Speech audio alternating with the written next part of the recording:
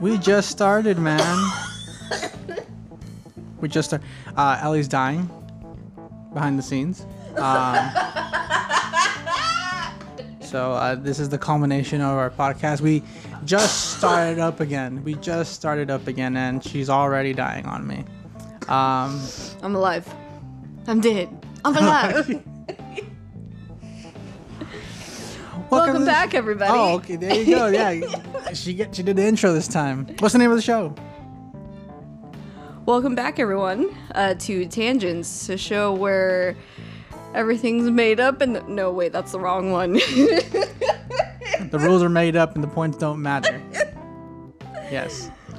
Not surprisingly, there is this YouTuber with his friends. You know Markiplier? Yeah. So he has his own podcast called Distractable. You guys should watch it. It's really funny. Huh. Kind of that concept where they just mess around, also ramble about stuff. But they always try to do it like stories and topics of certain things. But they have one judge, and that judge gives out points to whoever's telling the story, depending on stuff like that. I like that. Whereas also, rules are made up, points don't matter, kind of thing. Okay, at the end of the gotcha. day. Because if whoever's feeling it, they can just be like, all right, 1,000,000 points to so and so, just cause. Yeah. And even though that person might have told a better story, but just to mess around, and then that person gets to be the judge the next podcast that they do. So that's fun. It's fun. It's fun. It's really funny, and I enjoy watching it. So, but I enjoy a lot of his content. Stop dying. Anyways, welcome back. Hopefully we can make it through this whole thing without one of us dying today. Drink water, everyone. Lots of water. It's hot out there, especially here in California. It's bad. It's hot out here for a pimp. Sorry, not sorry. I'm very punny. Shut up, I'm funny. No. So today, like always, I mean, this show is just about whatever we kind of veer into. Topic we want to kind of touch on today is, I guess the stigma, behind platonic friendships with opposite sex or whatever, what have you. I think it's just when you're within a relationship, kind of. Mm-hmm. I see it as, and because no matter what your sexual orientation is, I think there's a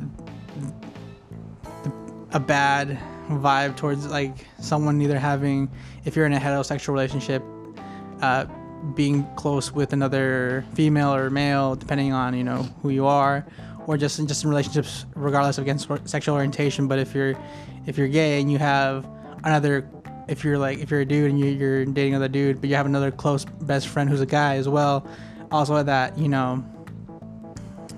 But to me, it's like, why does it matter? Like, I kind of take it back to like when we were kids in the playground. Like, I never really sat back and thought, well, I don't want to be friends with that kid because he's a boy. Like, I want to be friends with people because I just want to be friends with a person. Well, I mean, I was a lonely kid. I didn't really have any friends growing up, but that sucks. Yeah, but you already know. I had plenty of friends. I grew up with so many friends. The best. Again, like for the most part, like, and I always will say this, is just we've been conditioned by society to think this way, where it's kind of ingrained, and even like your own parents or just friends will always tell you, oh, you gotta be careful, because your significant other is getting really close to so and so, like they hang out all the time, like they hang out with them more than they hang out with you or whatever, and it could not even be true. It's because your parents thought it was kind of weird that you would be hanging out with me. Oh yeah. And I'm well, first of all, I'm married. Secondly, it shouldn't matter. Like, and that's why they thought it was even weirder, because when I would say, oh, I'm just gonna go hang out, I'm like, oh, what about her husband? Oh, he's at work.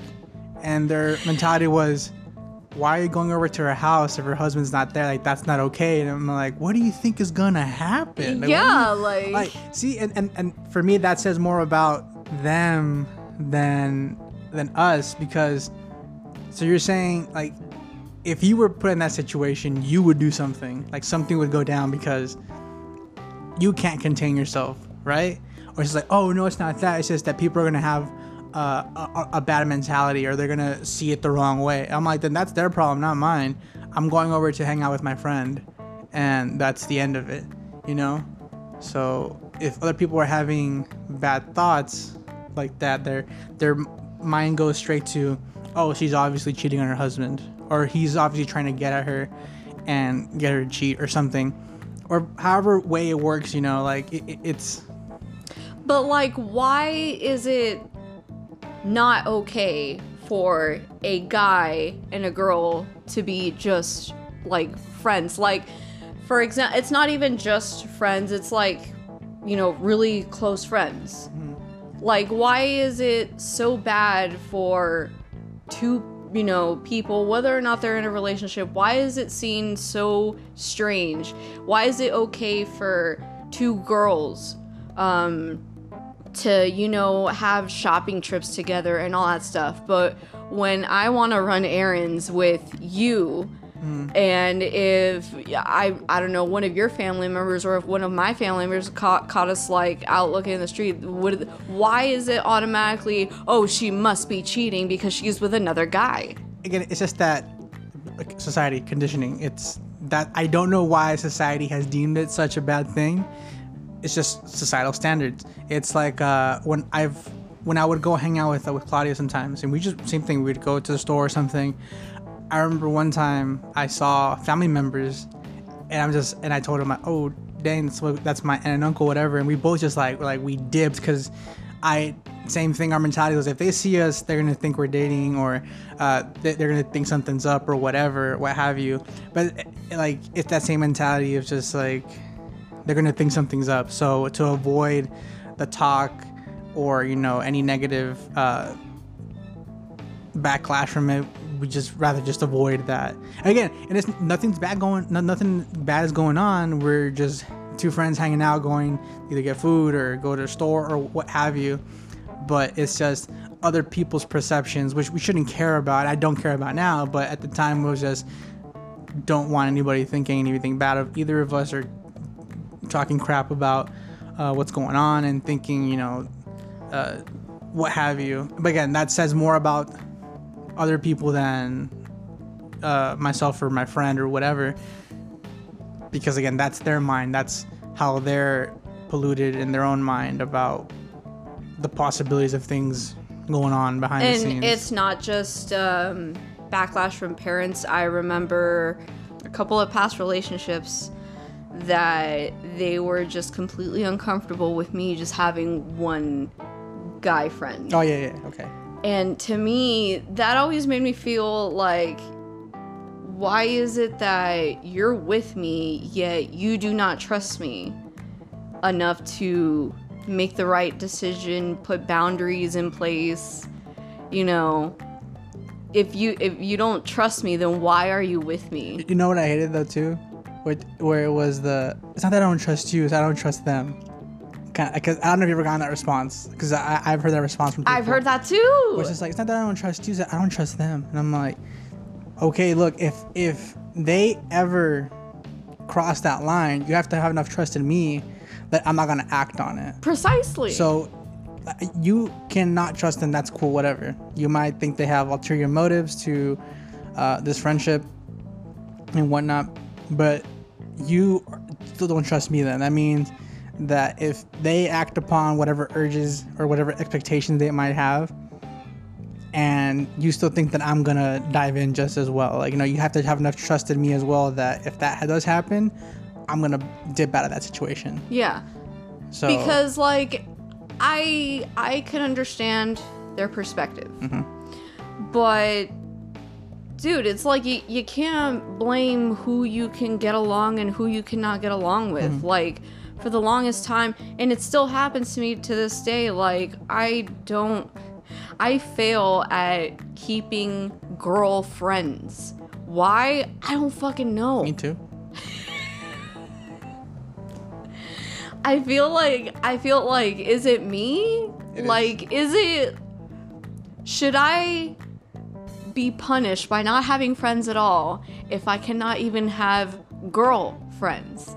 Am I like to live a solitary, friendless life just because I can't have a friendship with a girl? And I'm more like in tune to I'm not in tune to all guys, but I find myself that like I like video games, you know, like Assassin's Creed. That's what I got like so close to two of my friends in college, Roberto and Christian, because they played Assassin's Creed. And to me, like my friend at the time, Matt, he got me into Assassin's Creed, and to me I was like hyper fixated because anxiety and all that shit. And why should I be faulted for like something that I like just because other girls don't like it? I mean, there are other women that do, you know. But no, I know, but like none that I have in close proximity that you can find. That's not, yeah. So, because there are women or whatever, there are people that do enjoy that stuff, but it is kind of harder to find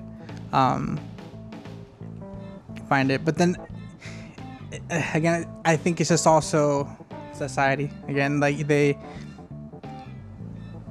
in that kind of a space, especially like Twitch or like any like live streaming stuff where it's like video game driven, it's still a male dominated thing, and that's most industries where it's just male dominant. And if women are seen trying to step their foot into it, it's just kind of like, oh, you'll never be as good as such and such and what have you, you know. And then there's that, you're like, you're not a real gamer because girls can't game, they suck at it, what have you. And then, but regardless, then like, let's say they do start getting views and start getting attention for their gaming and stuff, then they getting the jab of, oh, you're only getting views because you're pretty. People are only tuning in because you're attractive, and that's it. It's not about your skill set as an entertainer. It's just that because you look pretty, that's why you're getting views. I'm like, I don't give a shit. If they look good, cool, man. Let them use it to their advantage. Stop shitting on them. You know, they're marketing themselves, and that's all it fucking is. It's all marketing. We shouldn't be shitting on people if they're using their looks for them to get views. I'm like, that's all anything is when it comes to content, when it comes to movies, when it comes to shows, when it comes to a variety of things. That's all it is. You know, if someone isn't good looking, you know, they get bashed for being in any sort of industry like that, because again, beauty standards and people saying, oh, you know, you might be good at whatever you're doing, but just because you don't have the certain looks or whatever or aesthetic, they're not gonna. It's just BS on all areas. So if it's society and the standards, how can we start shifting the conversation to where it's more of a normal thing for male and female to be platonic friends? Not even in just like, say, because I've asked my husband the same question, like, do your parents that are married happily, do they have friends outside of their marriage, and if so, like, do they hang out with them? And he's like, no, they're like they only have themselves. Yeah. And I mean, they were raised a certain way, and that's how they're happy. Cool. You know, I don't go prodding that because that's their relationship. But in my relationship, or at least with my livelihood, and even in the relationships in the past, I've been consistent with, I have put value in friendships at the forefront, because to me, growing up, it was really hard for me to make friends. Yeah. So once I started getting into college and like being exposed to actual like genuine people, I'm like, yeah, I'm gonna keep these I don't know people about genuine. Oh, but shut the fuck up. But like, I want to keep these people around. I want to nurture what I have with them. So what if they are guys? You know, one of my best like days with you is whenever we're like whenever we get to hang out on the occasion, and it's just like a one-on-one thing. When was the last time we did that? When we went to Pokeonometry. Oh yeah, we went to a concert. Yeah, we saw titties. I got so mad. You got to see titties twice. And I paid for your fucking show. I know. Twice. I know. Thank you. It's great I have to say that the ratio that we as women get of concert to titties is not enough. We went to go see, who was it besides Tuvlo? I think it was someone else, right? City of the Sun. City of the Sun, right? Yeah, and the opener for City of the Sun took off his shirt. Mid-set, and you're like, whoa. My issue with going to concerts is that I'm 5'2", so I'm short, and everyone nowadays likes to record the entire fucking concert on their tablets. Yeah. So all I could see is forearms. So I had no idea that this guy was shirtless until like maybe 15 seconds after. You gotta watch the concert through their phone, man. Yeah. That's the only way. I'm not even tall enough to see through their phones. Oh God, that's the part that sucks, honestly, for you, unfortunately, because you don't want to be in the front because, again, too claustrophobic and people bunch up and they get too close and that's gross. People rubbing up against each other, so it's just uncomfortable. And then people, once the bigger acts come out, they cram to the front, so it's just uncomfortable and you don't feel safe. So but you have the drawback of you want to feel safe, so you're gonna stay low and be in the back to where you can still enjoy the show and have enough room. But the same thing, the drawback is you can't see sometimes, and people just are still shit. The people in the back that kept walking in front of me. I hated. People need to be more spatially aware, for God's sakes. I swear to God, there was so much room next to me, and they still chose to go in front of Ellie. Like, there was so much room for them to like go around me, but they still chose to go in front of you for whatever reason. It just made no sense. Like, I feel sometimes that people can smell the weak, and me, I don't like to be the problem. Yeah. I'm not saying I'm weak. I'm just saying I don't like to be the fucking problem. If I'm in your way, look, I don't have problems you telling me to move. Like, I'm not gonna fucking cause problems where there don't need to be any. Oh no, you know, I'm not that way. No, like we came here, we're gonna get a show. So I ended up moving anyways closer to you, just so they could just see the even more a bigger gap. So instead of going through us, and they couldn't anymore anyway, so I was blocking the area that they were cutting through past you. So but besides that, even to me, it was fucking annoying. No, yeah, I know. But again, so you don't want to cause any confrontation, so you're just gonna let it be. On the other hand, I'll just rather act upon it and just move and then have them, because it's just annoying. It is. And then people, oh my gosh, people cannot hold their alcohol. No, they cannot. My God, dude, was it? It was at Tuvlo, right? Yeah. Where we saw this chick, just like her boyfriend or whatever was just like, nah, like you need to be taken out. Dude literally had to drag her out because she was just like saying, like, she was.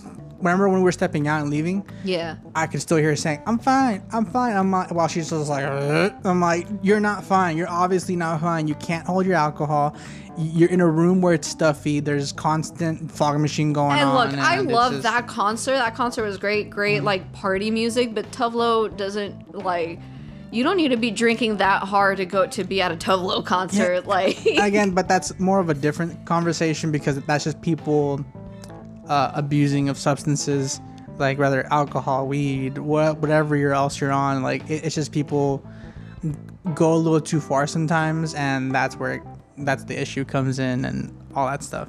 But anyways, Christmas 2019. Fuck that party. The angriest I've ever been. And I mean, I like all of us. I like telling the story, even though like it makes me angry.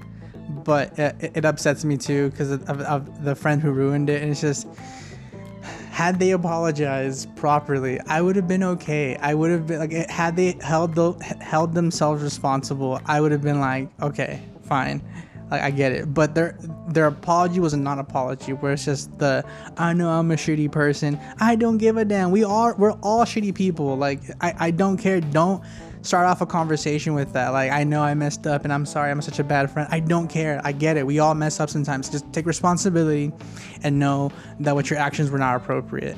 Like, the first thing you do when you came into the damn party is look for alcohol. You just came off of a long shift. You haven't eaten. Why is your first thought, I need alcohol? And then again, that's where the problem comes in, where people start pushing it and abusing substances. I get it.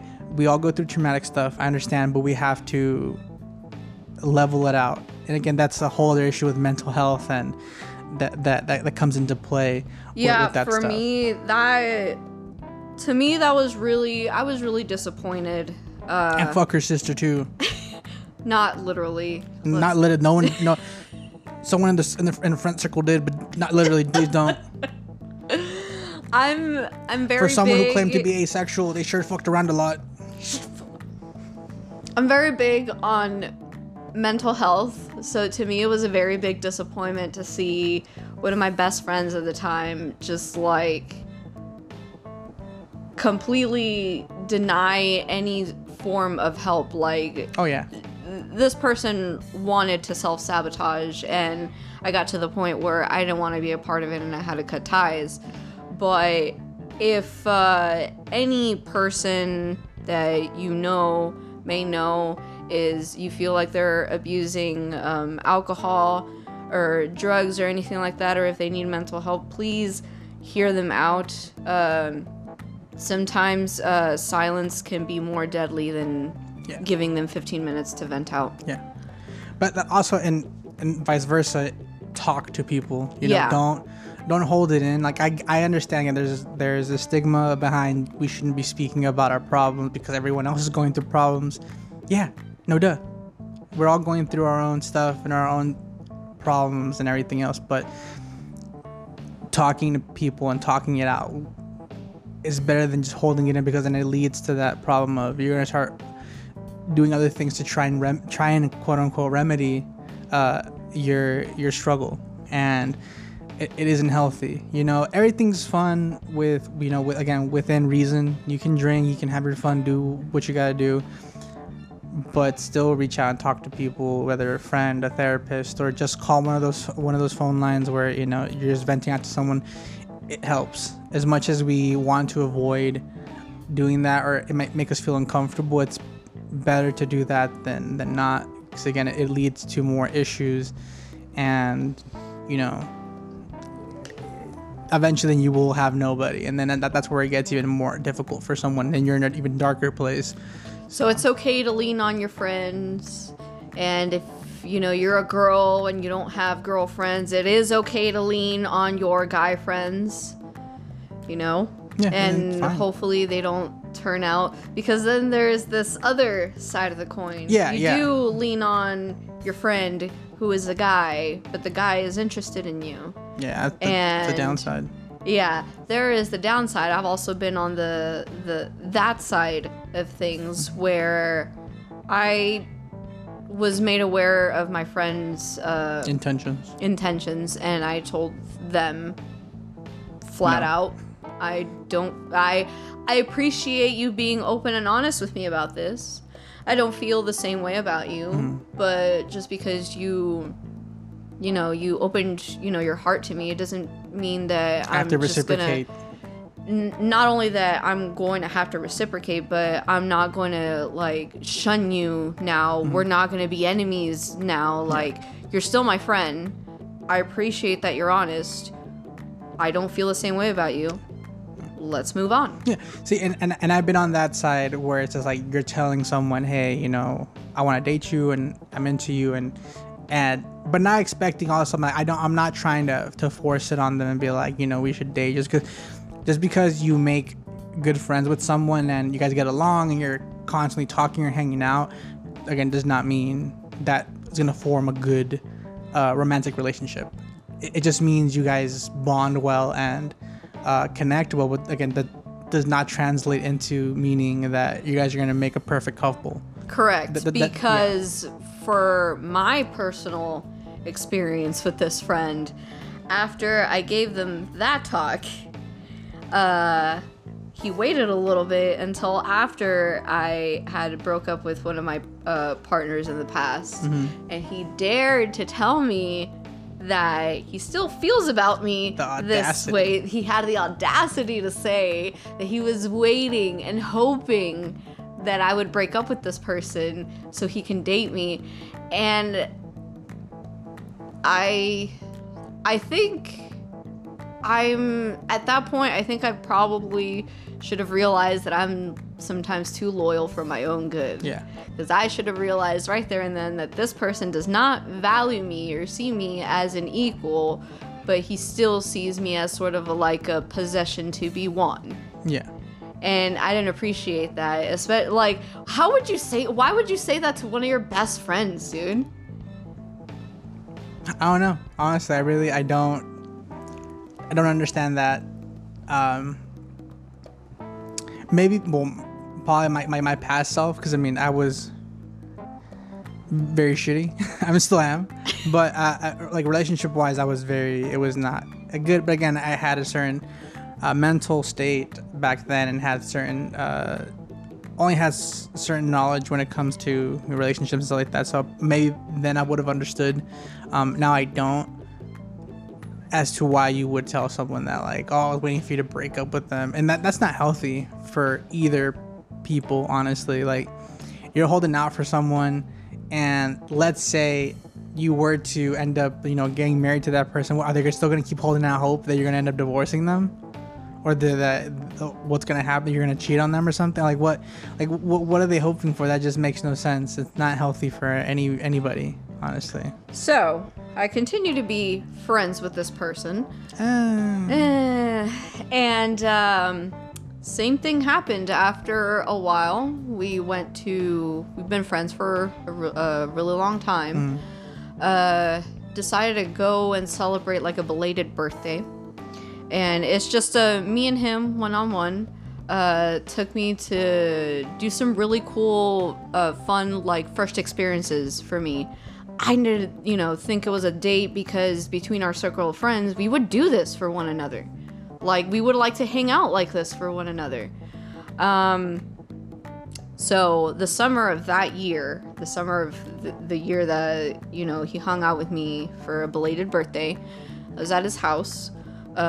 We had this thing where I would go to his place once every week or every 2 weeks, because we would have like a show we would watch together after college. And he decided that he wanted to take a walk with me around his neighborhood. Red flag number 1. In the dark. Number 2. To formally ask me out on a date. Even though he has made his intentions known to me twice before in the time span of about, I would say, like 4 years at that point. And I told him, like, again, thank you for your honesty. I'm going to, formally decline, tell you no, because my feelings have not changed from the first or second time that you have asked me. And that's when everything just kind of like, he kind of like blew up on me. He's just like, well, I don't understand, like, what kind of friend, like, does all these things for you? Kind of, he bought me, he decided to buy me, like, a dress. One that we were just window shopping when we were hanging out at the mall one day, and I really liked it. And he's like, oh, I'll get it for you. Me, I don't like being the problem. I don't know how to accept gifts, to be honest, because I was raised with the mentality of, like, if you don't have any money, you ain't getting shit, basically. So I never expect anything, and he insisted. I said no. He insisted. I said no. He kept insisting, and, I was kind of pressured on saying yes, and then he kind of blew that back up at me. He's just like, what kind of friend would give you a dress? And I'm like, well, you insisted. I'm asking you, Tony, how can a homegirl find a girlfriend if I can't connect with girls? And how can I find guy friends that are decent without them trying to getting your pants? Yeah. Dude, I don't know. Because That's the age-old question. looks, I ain't got any. Like, I'm not attractive. You're not that's fair. Not. Yeah, you know what I mean? You're not like fucking hideous. I'm so, refined trash. Yeah. Oh, thanks. Yeah. See that's like one of the oldest questions, man. Like how making platonic friendships, but them staying platonic with guys, you know, and then also getting friendship with girls. It's how do you make friends just in general kind of thing, you know, and have stability. And I think it always just goes down to communication at the end of it. Like the root, it's just communicating from the get-go kind of thing. And some people might turn away from that because you speak so bluntly, but that's the thing. Those are your expectations of friendships. You have to, even like with a relationship like that's romantic, you kind of have to, I think nowadays, just set your expectations from the get-go. Say, this is what I'm looking for, this is what it is. As much as it might make some people uncomfortable because it's so blunt, some people aren't that upfront and they don't really expect it. I think that's how we have to be, just so there aren't any future expectations of things leading to something else or what have you. And then, but that goes with any friendship, relationship, you know, kind of thing. Because I've also gotten the question, well, Ellie, how do you feel about your husband, you know, hanging out with other girls? I would love for him to be more social with girls. As a matter of fact, I would like other girls to flirt with him. Why? Because it's a weird ass kink. Shut up. I'm just very supportive of my partner. I want him to feel as attractive as I personally see him. It's a confidence booster. Hey man, I try, man, but he don't let me. I try. I tell him he's good looking all the time, but he don't believe me. And that's the thing, is that he tends to attract compliments from men more than he does women. And here's the thing, I think within our circle of guy friends, like we do that because, again, one, we're messing around, but two, we're also being honest as well. Again, when it's healthy guy friend relationships, you know, it's more of, that's how we confidence boost ourselves. Like, as much as we're just joking around, like, damn boy, you're looking fine as hell today, but it's like we're joking to mess around, but also kind of be like, dude, you look good, you know. You feel yourself, feel confident in how you look right now. It's like, and when, it's like the day for my birthday where you told me that I looked nice in my the flower shirt. That top is cute as hell, man. I'm sorry. It's like, no, but like I never took it like, if a guy friend, if you or any other of my guy friends were to say that, like, I don't take that as a pass. Like, automatically, I'm just like, oh, cool. Like, one of my close guy friends is looking out for me. He thinks, like, my outfit's popping. Like, I usually feel like shit about myself. Like, it's cool. Yeah, but here's my thing, too. Like, if a girlfriend or whatever, like, it's not romantic, but just a girlfriend, like, if... And I mean this like in the most respectful way. Like, if they look sexy, I want to tell them, you look fine as fuck right now. You look good. Like, you should get catcalled. I'm kidding. Respectfully. But if they look good, like, they look good. And it's not me trying to make a pass at them. It's just like, damn, like, if I saw you on the street, I would take a second glance kind of thing, you know? Like, but again, it's just... being respectful. Like, if my friends look good, they look good. I'm not trying to be weird about it. It's only weird if you make it weird. Same thing with Tim. Like, when I went with him and Marco to go shopping for clothes. Yeah. Same thing. Like, we're helping him get clothes that we know he's gonna look good in, and it's kind of like, someone might think, oh, that's weird as hell or whatever. Like, you're helping your guy friend shop for clothes. It's like, because you want to see him in something good. That just seems off. I'm like, no, it's just, we know what suits him and what fits him, and this is what we think he would look good in, and just presentable, and just not to be wearing a regular fucking graphic tee and some shorts, and just like, it's like what I want to do with my friend Andrew. Yeah. Is like, I know that won't be acceptable just because of how things are. But like, I want to try doing that with my friend where like, because he's my friend is 10 years older than me and he's total dad. But he's a great dad, and just because you are a dad, 7 kids. Yo. Man, put in some work. I can't. Every single time, like, I think he knows. four TVs have been broken. Oh God. Yeah. I remember when I first met him, I said 7 kids. He's like, yeah, I was waiting for that. I'm like, yeah, man. Like, dude, I understand wanting a family. 7 kids, man. Like, I haven't heard of, like, I'm so used to, like, especially Hispanic families having like 10 kids or more, you know. But like, white people have, well, actually, nah, I've seen some, like, but usually that's kind of like a show where they make a show out of it where they have like fucking 15 kids. Oh, like Octomom or kind of like that, or like Mormons. Yeah. Something that have crazy amounts of kids, but like same, like, but actually knowing someone who has a high volume of kids, like past 2, I'm already like, whoa, calmao. Oh yeah, and then his neighbor also has 7 kids. God damn. His legit next door neighbor. It's just it's so much. Yeah. It's so much energy. That's a full school bus. The short bus, yeah. It's just it just mind blowing, honestly. So anyway, I've asked him, like, how would you feel like if I wanted to like go out with you and buy like clothes for you? And he's just like, oh, I would love that. Like, I never had that experience before. And I'm just like, why can't guys have those experiences with girls if girls could have those experiences with girls? Because guys can't, like, most guys aren't going to be down for that, you know? Like a shopping trip.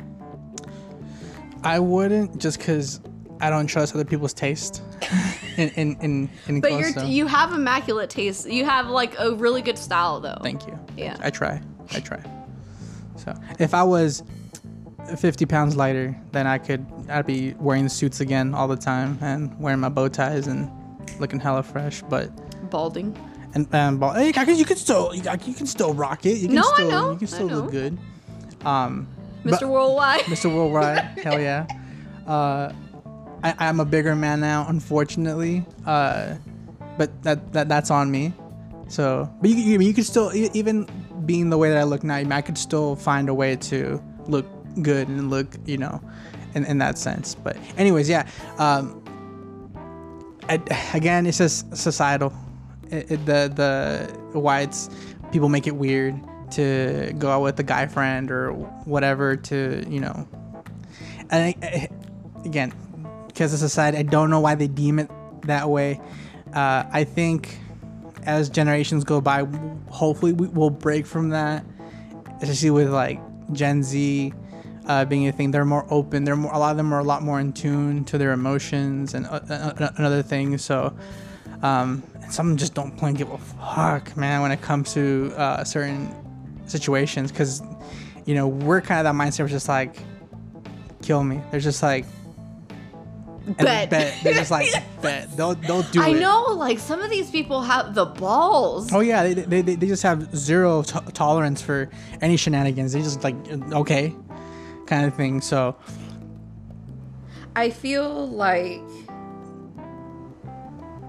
if things get down to it, Gen Z would be the generation of protesters. God, please, I'm tired. I don't want to do that. Who would light themselves on fire. Don't do that. But if that's what it takes, I mean, yeah, that's some of them are wild, dude. Some of them are, which is good. I mean, the more progressive we can get, the better. Honestly, all within reason. You know, when it comes to anything, all within reason. But yeah, platonic relationships are, my bad, so I don't want to cut you off, but I think there can be healthy platonic relationships where people love each other very dearly. Like, example, you and I, you know, And I don't think it's we don't think it's a weird thing. We think it's okay. We think it's healthy. It's normal. But I mean, that's how we've reached that point in our friendship, where for us it's very normal, you know. And for other people, if they were to see that, they are off put by it for some reason, because again, their mindset is, I don't think that's okay. And like, why? Well, 'cause I was told it wasn't okay. Okay, you were told it wasn't okay, but that doesn't mean it's not okay. Just because someone told you doesn't make it so. And who told them? Well, they were told. And okay, but who decided this? Who decided this in the grand scheme of things for it not to be okay? Like, again, it's based off society. It's just peer pressure from ghosts.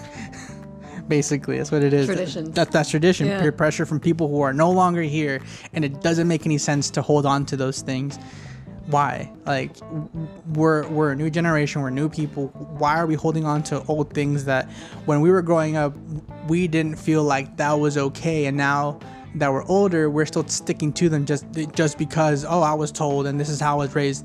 Okay, but that doesn't make it okay just because you were raised such. You can break from that. It's very difficult to, and there's ways to, you know, go about it to stop thinking that certain way, and then, you know, there are steps to it. But I think we need to take those steps to, you know, get away from those old mentalities. But what if that pushes someone to have an identity crisis because that way of thinking is all that they have ever known? Dude, that was me. That's what I'm saying. Like, that was me. I'm telling you, when I had that experience, again, being raised in a certain mindset, and then no longer believing those foundations that which pretty much was grounded you have an identity crisis because you don't know anymore. You're like, then what do I believe? What do I stand by? And it's kind of sucks to spiral and panic that way. But I think it's necessary because, again, it causes for growth. It's a cause for growth, and you become more understanding and more in tune with the reality of things. You know, we try and filter so much out because we don't want to feel, we don't want to emote, because it sucks. It's painful. It is very painful to have emotions, whether it's happy or sad or anger or what have you. But I think it's very necessary because it causes us to be more in tune to our reality. And I don't want to get into some spiritual bender, honestly. I'm not spiritual in any sense, but I think it's just getting comfortable in your own skin and going about these things. You know, it's healthy. It's tough. It is very difficult to try and fine tune these things. It takes a lot of work and a lot of effort. So I'm not saying, you know, it's going to be easy. Not like every other thing, you know, that we've gone through. Every struggle growing up, and just like when we were told to behave a certain way or think a certain way, you know, you growing up, you try to fight against it. You do, you know. I think a majority of us have kind of like a rebellious phase where you don't want to have that mindset, but eventually you end up getting molded by it and just kind of stick to your guns and get stuck in that mindset. Mm-hmm. But we have to remember, when we were growing up, it was difficult for us to stay in that way. Like, you're thinking, I don't want to think like that. I don't want to be that way.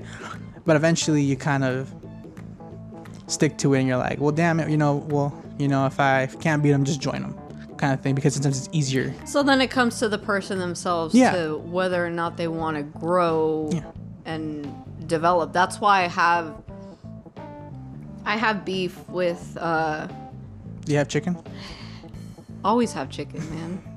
I need that red meat. I have an iron deficiency. I need to have more red meat in my diet.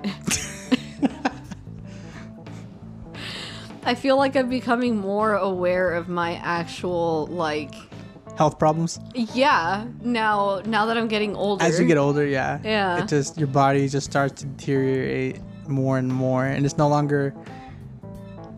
Yeah, it just gets worse and worse.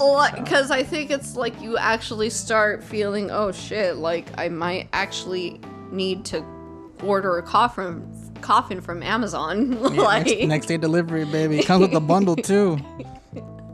You get the plot, you get the ceremony and all under $1,000. Great. Same day shipping. You get you get one ply casket. Once it rains, your body's screwed. Bring in the drones. God.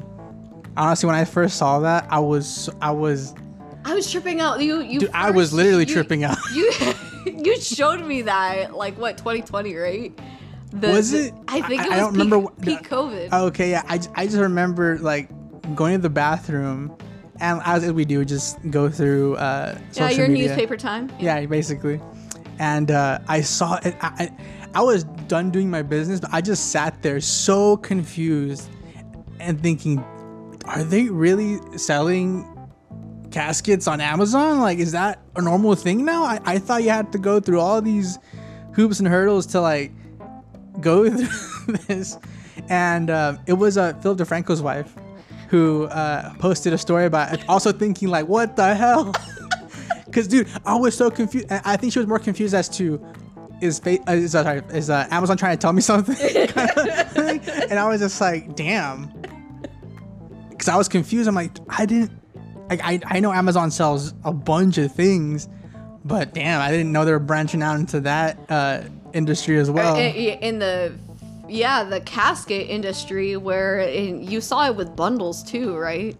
I don't know. I think we're just joking about that. I don't think I saw it with bundles, but buy one get one 50% off. The prices for the caskets were actually like very well priced. But it's like wow. And that is true, is like the funeral industry, just like the wedding industry, like they fucking capitalize on everything. Oh, yeah. They capitalize on our weddings, our births, our fucking deaths. Welcome to our society. Capitalism, yay. That's all anything is right nowadays. Bury me raw. Gross. I mean, the cheapest alternative is to get burnt to a crisp, you know? I wouldn't mind getting burnt into a crisp and have being pressed into a vinyl so you can get played over and over again like you've been in life, yeah. I don't know. No. I've dealt with that for one lifetime. I would like to be planted into a tree. So, and then maybe probably some asshole's gonna chop me down. Use me for a fucking pencil. Honestly, I think the worst thing would be if you were to chop me down and turn me into the Bible. I feel that. Too close to home. Again, just feed me to the orcas. Not my joke. Yeah. Who? Yeah, it was a comedian. Yeah, I forgot who said that, but Dane yeah. Cook. Yeah. Yeah, just feed me to the orcas, man. Honestly. Orcas. Yeah, just feed me to the orcas. Just cut me up in little pieces and throw me in the water. No, Tim and I talked about this. You guys are gonna do it? Thank you. We want to be cremated and get shot into space. That seems pretty cool too, honestly. Yeah. Space dust. Join us. No, I'm good. I'm good. I thought you loved space. Space was your thing. I love space. I love everything to do with it. But spending all of eternity out in the vastness of space with you guys, I've already spent it here. This already feels like an eternity. You think I want to keep doing that? Yes. I'm not wrong. Look at the smile on your fucking face. No. Fine, it's okay. I'll find the doctor on my own, go on lovely adventures, and you're not invited. Oh yeah, good luck with that. Yeah. Yeah, sure. Anyways, back to the topic. Back to the future. Yeah, that'd be great. Platonic friendships and the stigma behind them and everything else of people making it way more complicated than it needs to be. But again, I think that's with anything. Honestly, just we it's always just a lack of communication. When it comes down to it, it's just that it's communicating with people and what your expectations are, and you know your boundaries. Always your boundaries. So what would you say is a healthy form of communication if trying to text you every day is seen as clingy or shit like that? Again, we all have different love languages, you know, so you have to get to a point where, again, and both parties have to be okay with it, you know, like in that kind of thing. You know my boundaries, I know yours, and like so we respect each other's boundaries. So again, it's communication with each friend. And it's a lot of work. Speaking of boundaries, and I don't want to see your shit. Would you stop bringing that up? I have a feeling you do now. I don't. I thought you were gonna go. Are you sure? I feel like you're trying to inception this. No. Do we need to have an intervention? No, I'm good. So go ahead. Sorry. You made me lose my track. God damn it. Yeah. Welcome to the show. That's the point of it. Roll credits. Oh, boundaries. Yes. How do you feel about your significant other having access to your phone? Oh, that's fine. Yeah. I mean, I got nothing to hide. I mean, that's just me though. That's just me. Like, I don't. Would you go out of your way to ask them, "Hey, I want to see your phone"? You should. I mean, you should trust them, until they give you a reason not to, kind of thing.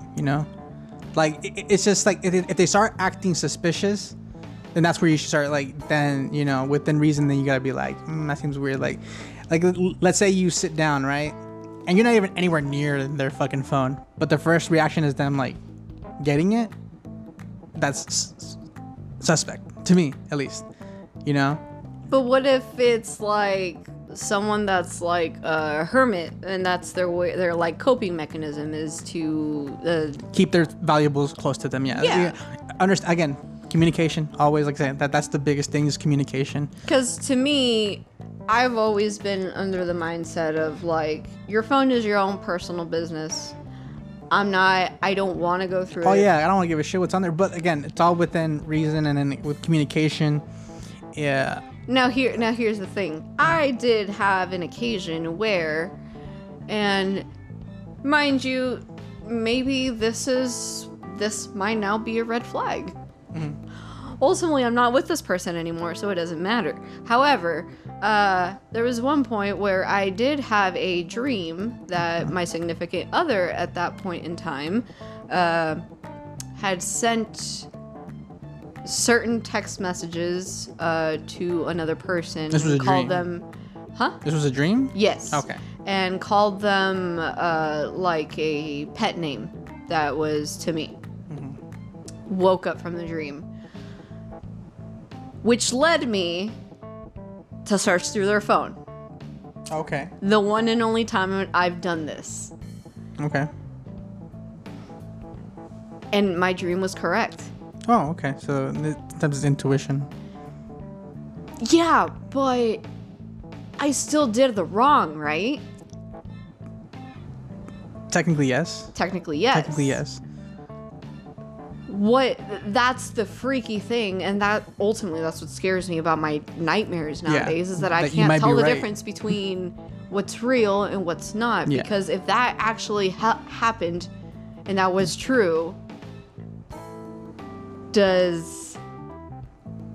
should hang on. I wasn't necessarily punished. The person was rightfully upset that I went through the phone. Mm-hmm. I admit fault in that. But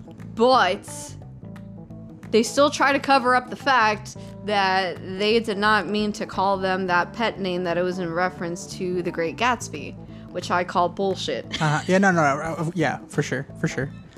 So, but see. But like, it shouldn't have to be that way. Like, my out of nowhere dream shouldn't. I admit fault of my insecurities. No, yeah. But at the same time, my insecurity led me to be correct. So why did that person inflict so much insecurity onto me about my guy friends and everything, when it's him that I should have been worried about? Projecting.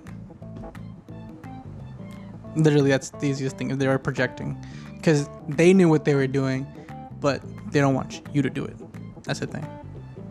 So, and again, those things that we do are also not okay, because I was in that same situation where I got really paranoid with my ex because they were late night constantly on their phone, you know, and obviously they're not talking to me because I'm right next to them. So, and they're up until like past midnight talking to God knows who. And I was just like, that's weird because I know they're not on social media browsing videos or on YouTube or whatever because I can hear them or see them typing away. But I wasn't going to be like hounding them and questioning them like, who are you talking to? Why do you keep talking to someone so late or whatever, right? And eventually just started eating at me. Same thing, started eating at me. And then, you know, I went through their phone and I was right. I was correct. My paranoia, you know, was correct. So, again, not okay to be going through someone's phone and, like, you're invading their privacy. But also, same thing, it's not okay for them to be doing that as well. Like, yes, two wrongs don't make a right. But, like, one is severely more fucked up than the other, you know? Mm-hmm. Like, yes, you invaded their privacy and went through their property, but what they were doing was 10 times worse. It's not okay as well. So since then, I've never done that again. Mm-hmm. With my husband, early in the relationship, I was still insecure. It wasn't probably after he proposed to me that I actually did not feel insecure anymore. But that's just due to previous just really bad relationships. Understandable. Yeah. But I want to know, like... I want to know what love is. I want you to show... No. I just want to know, why is it, like, so difficult for people to communicate? Like, even in dating, like, I understand that it's scary to be so vulnerable, but when you start investing time into a person, like, it would help to see that vulnerability come out. Yeah. I mean, I think a thing I like saying is the most valuable currency is time. You don't want your time wasted. Exactly. You know, because you can't get it back. There's a way to get it back. And I think on both ends, again, it's you want to be open and, you know, straightforward from the beginning, but you also don't want to come off as fucking insane, because it's not insane, but it just seems that way. It seems off-putting because, again, you don't want your time wasted, but on the other hand, they don't want to also, you know, they don't feel comfortable because they're like, oh, this person's coming way too hard or what have you, even though it's not, because they're like, I don't want to waste my time with this person either, because, again, time is valuable. You don't want to put time and resources and energy into... Which, at that point in time, made my experiences in online dating just, horrendous. Such a drag, because I online dated for a while before I met my husband. Yeah. On Tinder. And been there, done that. It's not fun. No, it's not, but very once in a while you find interesting characters. Yeah. What I didn't appreciate is that, why is it okay for guys to, like, hit it and quit it, but for girls, look, I understand it. It is not okay for girls to be using guys as meal tickets. Oh yeah. But it's also not okay for guys to use girls as just, like, sex toys. Yeah. Unless, of course, there is consent among both members. Yeah. Of this is just a one-night stand sort of thing. Yeah. I'm open the lines of communication where I, like, if that's what a guy wanted out of it, I'm cool with that honesty. I'd rather you tell me that from the get-go than you waste my time and romancing me, because that would piss me off and waste my time. Yeah. Especially because they got to know me. I got to tell them that a little bit of my vulnerabilities, because there was a point in time where I'm just like, online dating, maybe people actually want to, you know, seek and other partners. No, I learned the hard way that there are people that just want to have sex. Yeah, that's fine. Completely okay. Not what I was looking for at the time, but you know, I saw, you know, within the different experiences I had, that's one thing that just really pissed me off. Don't waste my time. Yeah. You know, women are not as fragile as we appear to be to some guys, so we can totally take it if you're just, you know, I just want to have sex. But at the same time, like, on the other side of the coin, you'll get, well, that's what guys always want and all that stuff, and it's just Not true. Not true. You just open communication. Yeah. If both parties are consenting to just having one night stand Or multiple. or multiple, if you down to fuck with this particular person, say so. Don't waste my time romancing me. You don't have to waste your money on me. I don't have to waste my time on you if that's all you want. But be, you know, upfront with it. I'd rather you communicate with me crystal clear than you waste my time, because that's what made me just like go off of online dating for a while. And then before I quit for good is when I met Tim. Again, it's that mindset again. For guys, we've been told a lot, you have to romance. If you want to get into your pants, pretty much the romance and do all this other shit. Because if romance not, to get in the pants. Yeah, good. Basically, that's what we've been told. You got to do all this work and stuff like that, so you can get out here after that. Then it's all good. You can just leave. But I think guys, just people in general, just tend to forget that women want sex too. Sometimes, guys aren't the only horn dogs. Like, some women also want to do it, and they don't want to be messed around with either. You know, sometimes they're cool with, they're like, oh, you know, romance or whatever. But to your point, if at the end of the day it's just to hit it, quit it, and then just ghost you, they get pissed. They get mad. They rather just tell them from the get go, hey, you're attractive. I just want to mess around. And I've gotten that, like, well, why are you mad, Ellie? If, you know, if it was just you know, if you guys both consented, you know, like, why would you feel pissed off if a guy romanced you? And I'm like, the same way that you would be pissed off if a girl used you as a meal ticket. Like, it's not even that. I would put it in the aspect of being like at work, being promised a raise or a position kind of thing. You know, you're putting in all this effort, you're kind of being pulled along, and you're so close, and just be like, sorry, we're not gonna offer it anymore, but you're gonna keep the responsibility. Kind of thing. Because I just wasted my fucking breath telling you about, like, really cool shit about myself, and, you know, you just really don't care. You just care what's underneath my pants, which, I mean, cool if we consented to that, but, like, from the get-go, yeah. You know, I just don't waste my fucking time. See, and there's that on that aspect of, you know, with romantically or sexually, whatever. But I also think it's kind of the same when it comes to friendships, where you're getting to know some people and then they just dip out of your life.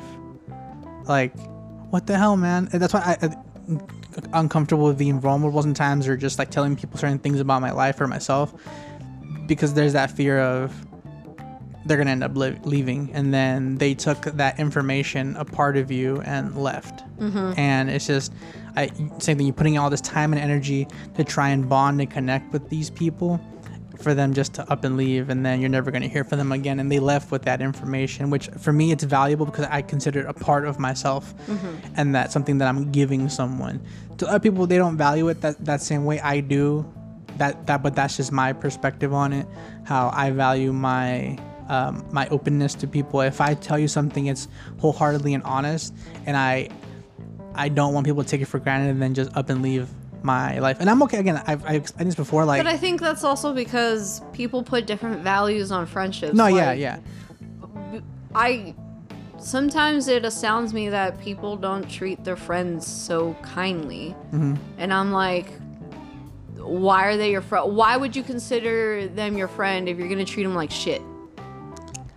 Sometimes you just want to punch them back.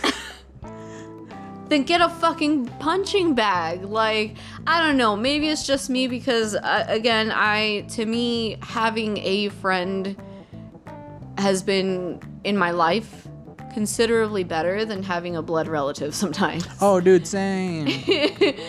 So to me, the value that I put on my friends is extremely high, and I've realized over the years that sometimes that value, I overvalued friends more than I did myself, and that is very toxic. Yeah. And you did. It was. I mean, one thing. Actually, that should have been a good fault when we were doing that card game. Kind of like. I mean, it's not now, but like for sure, in college. I mean, you were trying to overcompensate and trying to hold on to dear life to whatever friendship you could gain. Because again, childhood, you didn't have that many friends, and so you're trying to grasp on to dear life to keep whoever you can. Whoever was ever interested in me, because again, I remember in elementary school, middle school, I was that loner. Like, I wouldn't really have people like approach me. People thought I was weird because I didn't look my best. My mom would do my hair. Well, nowadays, I'd probably look like a pretty cool looking kid because I would be very trendy. I would have like the space bun hair. Back then I had bushy eyebrows, very trendy. But back then as a kid, like, I would be bullied. Well, they gotta be bushy, but they gotta be cleaned up too. They just can't be wild and roaming everywhere on your face. You know what I mean? Yeah, but I mean, Hispanic parents ain't gonna give a shit what you look like. I know.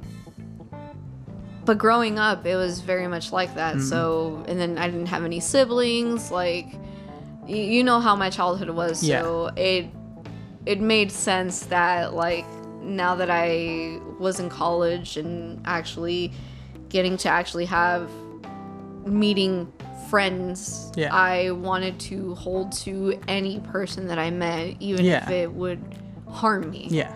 So, and don't think just because having siblings is like the best thing in the world. Because I have my siblings, they're great. I love them. I love my siblings, and our relationship is great. But it's not always fucking a cakewalk either. No, I know, but I mean. But it's still something. I understand. Growing up, it was like, oh, you're an only child. You must have been spoiled. Not Hell really. No. If anything, it's worse. Sometimes, depending on your family.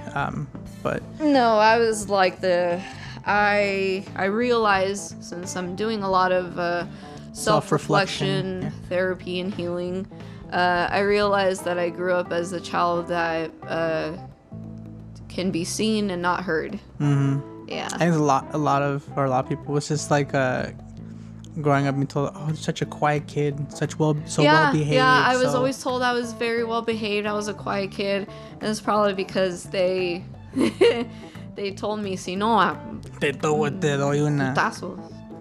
And same on my end, where same, like, really bright, super calm, whatever. Yeah, I was conditioned to be that way. No, duh. In the back of my head, I was just like, I hate all of this, but I can't speak up. Because again, you get tossed with from your family. Well, I give you a roof over your head, a place to sleep, and food. Yeah, that's the bare minimum, man. And I remember posting a story the other day where it's just like, so our parents just diddled the pickles together, and now I gotta live with this kind of thing. I gotta make you proud. I didn't ask to be here, kind of, Yeah. It's true. Like I didn't ask for this. I was brought into this world. Like, I didn't want to be here, kind of thing, So. And I have to make you proud for what? What do I get in return? Existence? Like, thank you, I guess? I'm like, okay. Right? It's like they want all the years that they invested in you, they want us to return to them tenfold by, kissing their feet and treating them like gods. I would never expect that out of my own daughter. No. Like, I would never put those expectations on her, because I've said this multiple times to various people. It's just like, her existence or her being who she is not her responsibility to fulfill me. Mm-hmm. She is her own person. She's a kid. Her job right now is to be a kid. That's it. If she does cool shit, awesome. I am proud of her. If she doesn't, I'm still proud of her. She is her own person. She's allowed to do within reason, what she sees fit. and what she wants to do. Her job is not to make me proud. Her job is not to fulfill me and fill that void of a certain emotional emptiness. That's not her responsibility. Her responsibility is to herself. Be a kid, have fun. My responsibility is to her, bare minimum, have a home to sleep in, have food, have clothes, feel safe and secure. And that is the bare minimum. Everything else is extra, but we still have to do those extra things because that's what we wanted. So and it's an exchange. If those are the things that you wanted as a kid, guess what? You're giving it to your kid. You know who's giving it back to you? Your own damn kid. But again, those are the extra things. So you're like, it's, and it shouldn't just be a give and take kind of thing all the time, but like, that's just it, you know. And I know there's some people who have kids and they think that did like the same way that I do now, which is great.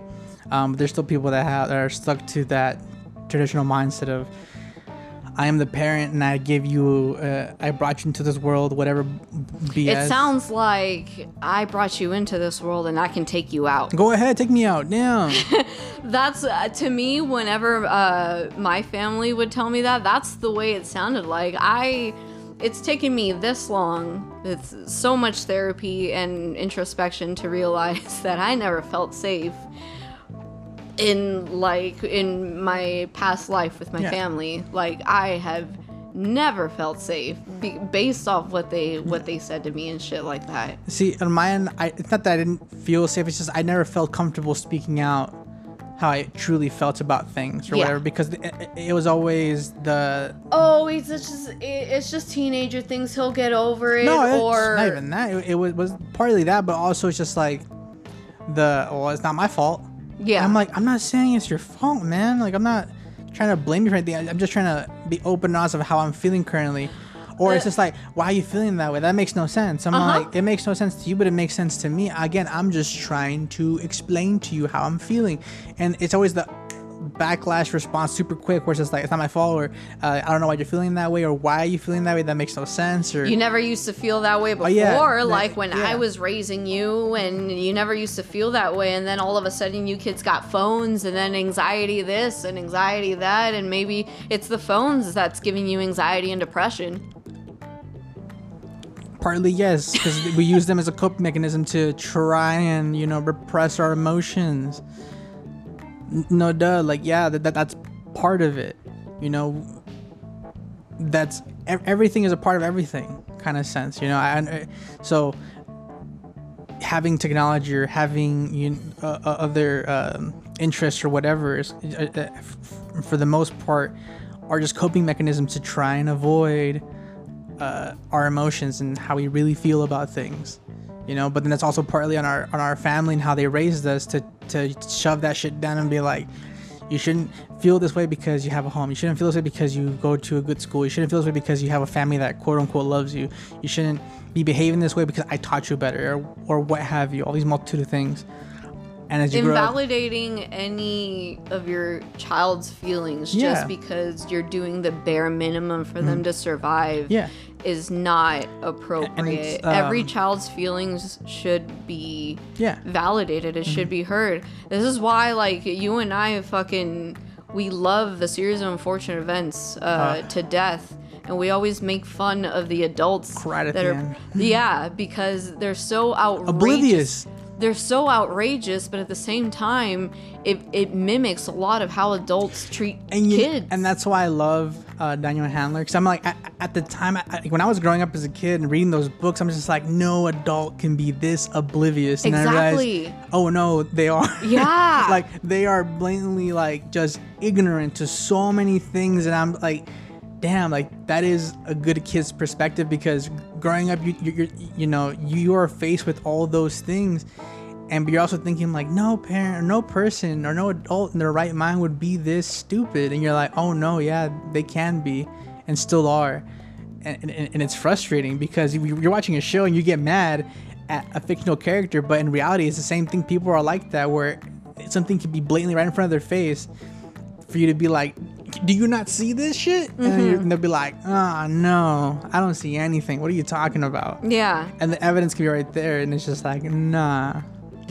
So this just triggered a memory in me. I forgot her last name, but shame on you, Susan. My ninth grade English teacher. I don't know who you are, Susan. This is a joke, by the way, but I will fuck you up. I don't know what's about to be said about will fuck you up. This is a joke. Shame on you, Susan, my high school freshman English teacher, because she told me that I was not allowed to read the Series of Unfortunate Events books and do book reports on them because they were children's books. Fuck that shit. They are, in a sense, children's books, but they have so much dark themes in it like you wouldn't believe. I learned so many new words on that, like higher level vocabulary words from those books. When I learned scheme. You learn so much literary devices from those books. Like, how dare you, Susan? Because of you, I hated reading. I fell out of love with reading, and for a kid to have like the reading taken away after like that is the only thing that they had a grasp on, shame on you, Susan. But thank you, Mrs. Bone. You are one of my favorite English teachers that gave me the passion to read again, and she got me into Oscar Wilde. She's one of my favorite English teachers, and she was the one that she had like a list of what to read and on the shelf, and she's like, pick anything you want, but maybe pick something from this list, and if you can't find anything, talk to me and I'll see if I could find something for you. Like, she can understand that not everyone likes to read, but she wants you to kind of look for it yourself, and it's because of that I fell back in love with reading again. That's good. Yeah. I remember I had a teacher when I was in 8th grade or 7th grade, I forget, doesn't matter, but same thing. She had like a bookshelf with a bunch of different books, right? And she was nice enough, she would say, if you love this book enough, you can have it. Kind of teacher. She'd be like, you can borrow it, read it. She would have like her own little like checkout, kind of like a library.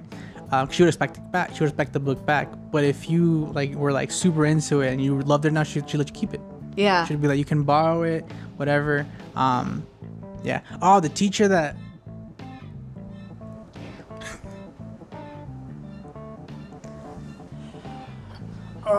Spicy memories. No. I don't. Not to get emotional. Great teacher. I still remember his name, Anthony Blake. He himself went out of his way to buy me a book because he let me read this series that was the Golden Compass series. Yes. So I started reading that because I read the first one, loved it, and read the second one, also loved it. And he's like, "Oh, I'll get you the third one." He's like, "I have a copy of it. You can borrow it. You can read it." And he's like, "I can't find the copy or whatever." And I was still reading the second one at the time. And he told me, he's just like, "Do you really want the third one?" And I'm like, "No, I really do. If you can find it for me, you know, like, because we didn't have it at the school because it was like it's a young adult book, but it was higher, you know. Yeah. So it wasn't like for middle school. It was, you know, for like a high school setting, most likely. But I love the series." And he's just like, "All right, like, I'll make a deal with you. You finish the second one, like actually finish it, and tell me what the second, like the plot is for the second one, like pretty much like a book report for it, to see that you actually read it, and I'll get you the third one." So I read the second one. I fucking finished that shit like fast as hell, and I told him the plot and everything, and like my favorite parts and everything else. And he's just like, "Oh, okay." Like comes back the next day, like in the Barnes Noble bag. He's like, "Oh, here you go." And he got me the book. He got me the third book, and I was just like, and I read the third book too, and it was great. I loved it. And I have since lost that book, unfortunately. But thanks to that teacher, because man, hell yeah. That made me tear up a little bit. That made me tear up. I was ready to tear up too. It's just like, oh, I forgot. Dude, when you get teachers like that, like those are gems. Like, oh, yeah. I cannot believe how teachers are underpaid because they truly, if there is a God, they truly do God's work because to shape the younger generation, to have them actually understand how the world works, maths, all that shit. It's not easy, dude. Yeah. And to have an actual kid, like, especially when it comes to reading, because reading, it's not for everyone. Yeah. I know when I started it, like, I hated it. It was Mr. Riker, and I found him on Facebook, so Okay. I'm still connected to him on Facebook. I found my English teacher in middle school that got me into reading the series of unfortunate events. Okay. And Mrs. Bone from high school that made me want to continue, like, loving to read. Yeah. But teachers of any subject that can, like, inspire a student like that, like, those people are one in a million. Oh yeah. Like, if the people that listen to us ever watch Sex Education on Netflix. All of the 10 people that do. But hey, 10 people is better than no people. I'll take it. Watch Sex Education on Netflix. Great show. Great show. Great It's show. made me cry so many times. Yeah. You learn a lot if you don't know. And You have a fun time doing it. yeah, fun time doing. And one of the great depictions of inspiring and supportive English teacher is in Oh yeah. yeah, great, like, tearjerker right there. Like, I feel like a lot of people, they don't see the kindness in others a lot. It gets overshadowed by nepotism and who has the most money or politics or what have you. But when it comes to, like, real, genuine people that inspire others, those are the kinds of people that we need. I personally feel that need to be running this world.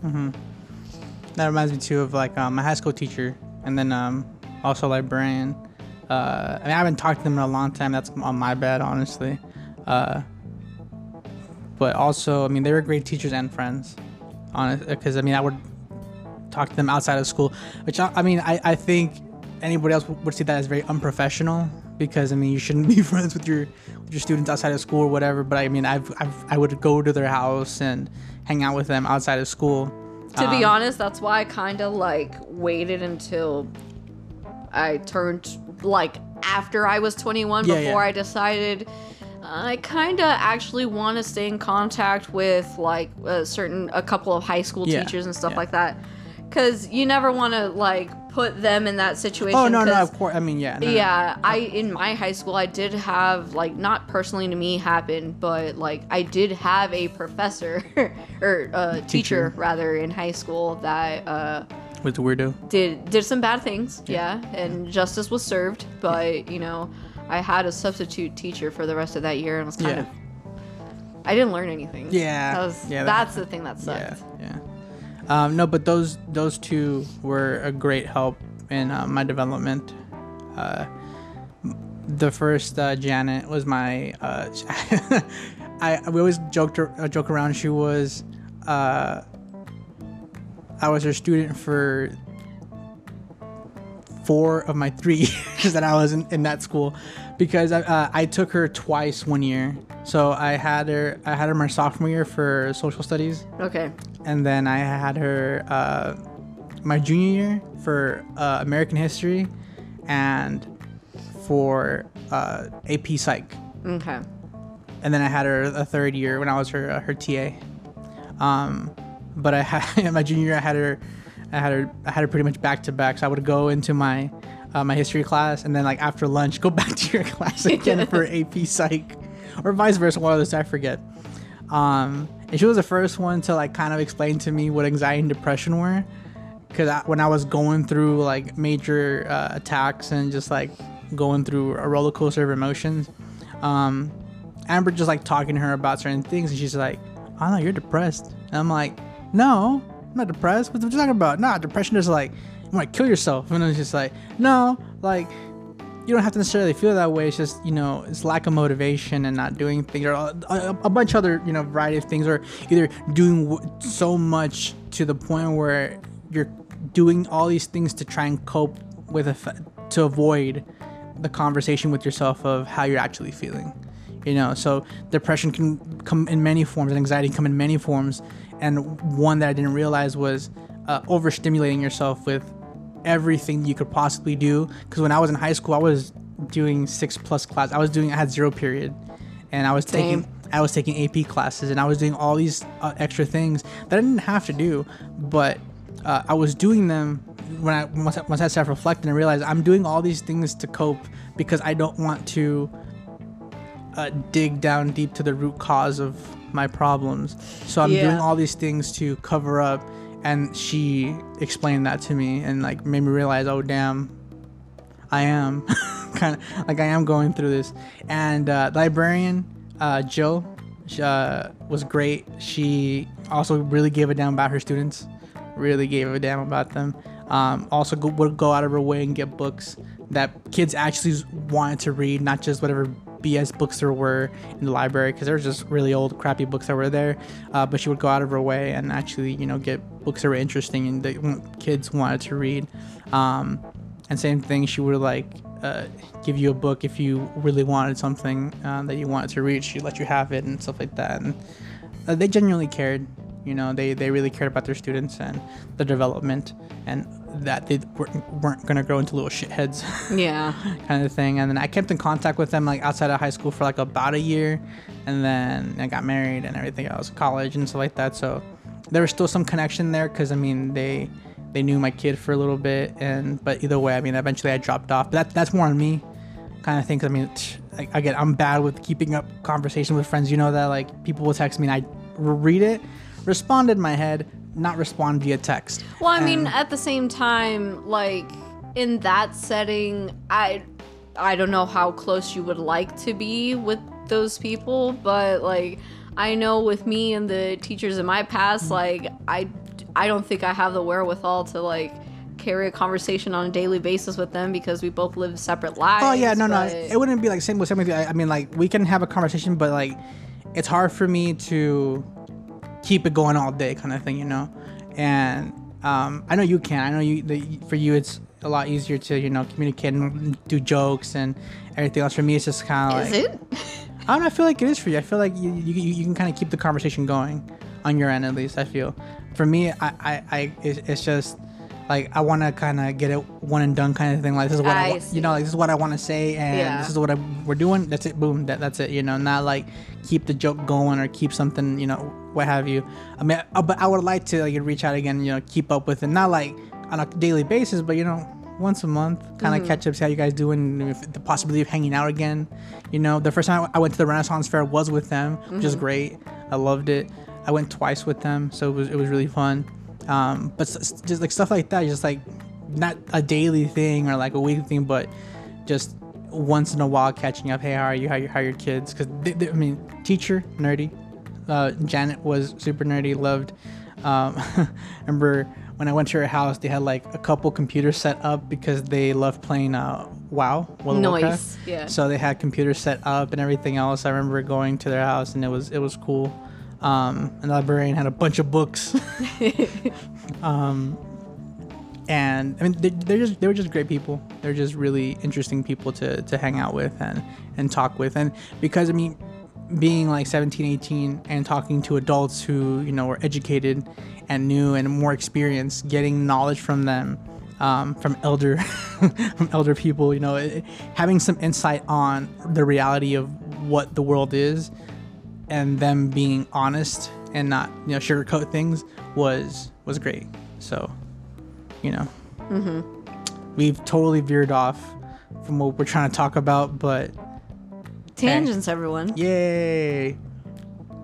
I think we should just wrap it up with all of this. It's always a roller coaster. It's fun. Hey man, I almost cried this episode. So yeah. It was it's emotional. It's emotional. It was the last time I had a good cry. I don't remember. But if you guys haven't, go have a cry. Go watch a sad movie and just let it out. Trust me, it's worth it sometimes. What would be your recommendation of a sad movie? I wouldn't say a movie. I would say an episode from Futurama. You know which one I'm talking about? Is it the dog one? Yes. Yeah. That episode, never seen it, never will, but I know what you're talking about. Oh, that's that episode. I don't know the name, but if you guys watch Futurama, it's the one with the dog. If you guys can find it, you look it up on YouTube, and you can find the episode name or whatever. The first time I watched that episode, I cried so hard. I was just like, it's kind of. There's a movie I think it's kind of like a play on too, where the dog that waits at the train station, but their owner doesn't ever come back. You mentioned it before, Yeah, Hachi or something like that. I forget, but Yeah. the dog waits for their owner like day in day out, waiting for them to return, and the owner's dead, not coming back anymore. Spoiler, sorry. But the dog's just waiting there day in day out, and then characters are viewing the dog waiting and waiting and waiting. And same thing, the same thing goes on with the episode where the dog is waiting for one of the main characters to return, but they're never going to come back. But the dog is waiting season after season, and you get emotional at the end because you see the bond and connection that they had. So it's all fun. Anyways, thank you guys for joining us this episode. It's gonna be a big one. It's gonna be a big one, but it's fun as always. If anybody wants to recommend anything, I will leave some information in the bio or information of the podcast, so you guys can reach out. There's an Instagram page that we have, so you guys can message us there, or if you guys follow me on Instagram or Ellie. We will include links to places Yes. to get information about things. Yes. So Yeah. so you guys can give us recommendations of what BS you guys want to talk about, or if you don't want to join in on the conversation yourself. And Or if you want us to just quit this altogether. no, that's not really that's not an option. It's not an option. I need an outlet. This is it. I'm sorry, you're gonna be annoyed with me. Oh, great. Because the world revolves around you. It does. It does. Anywho, I'm on meds again. Oh, good meds this time. ADHD meds. Finally got those in. Not important to this, but anyways, thank you guys for joining. I'll see you guys. Oh, we'll see you guys in the next one. Bye.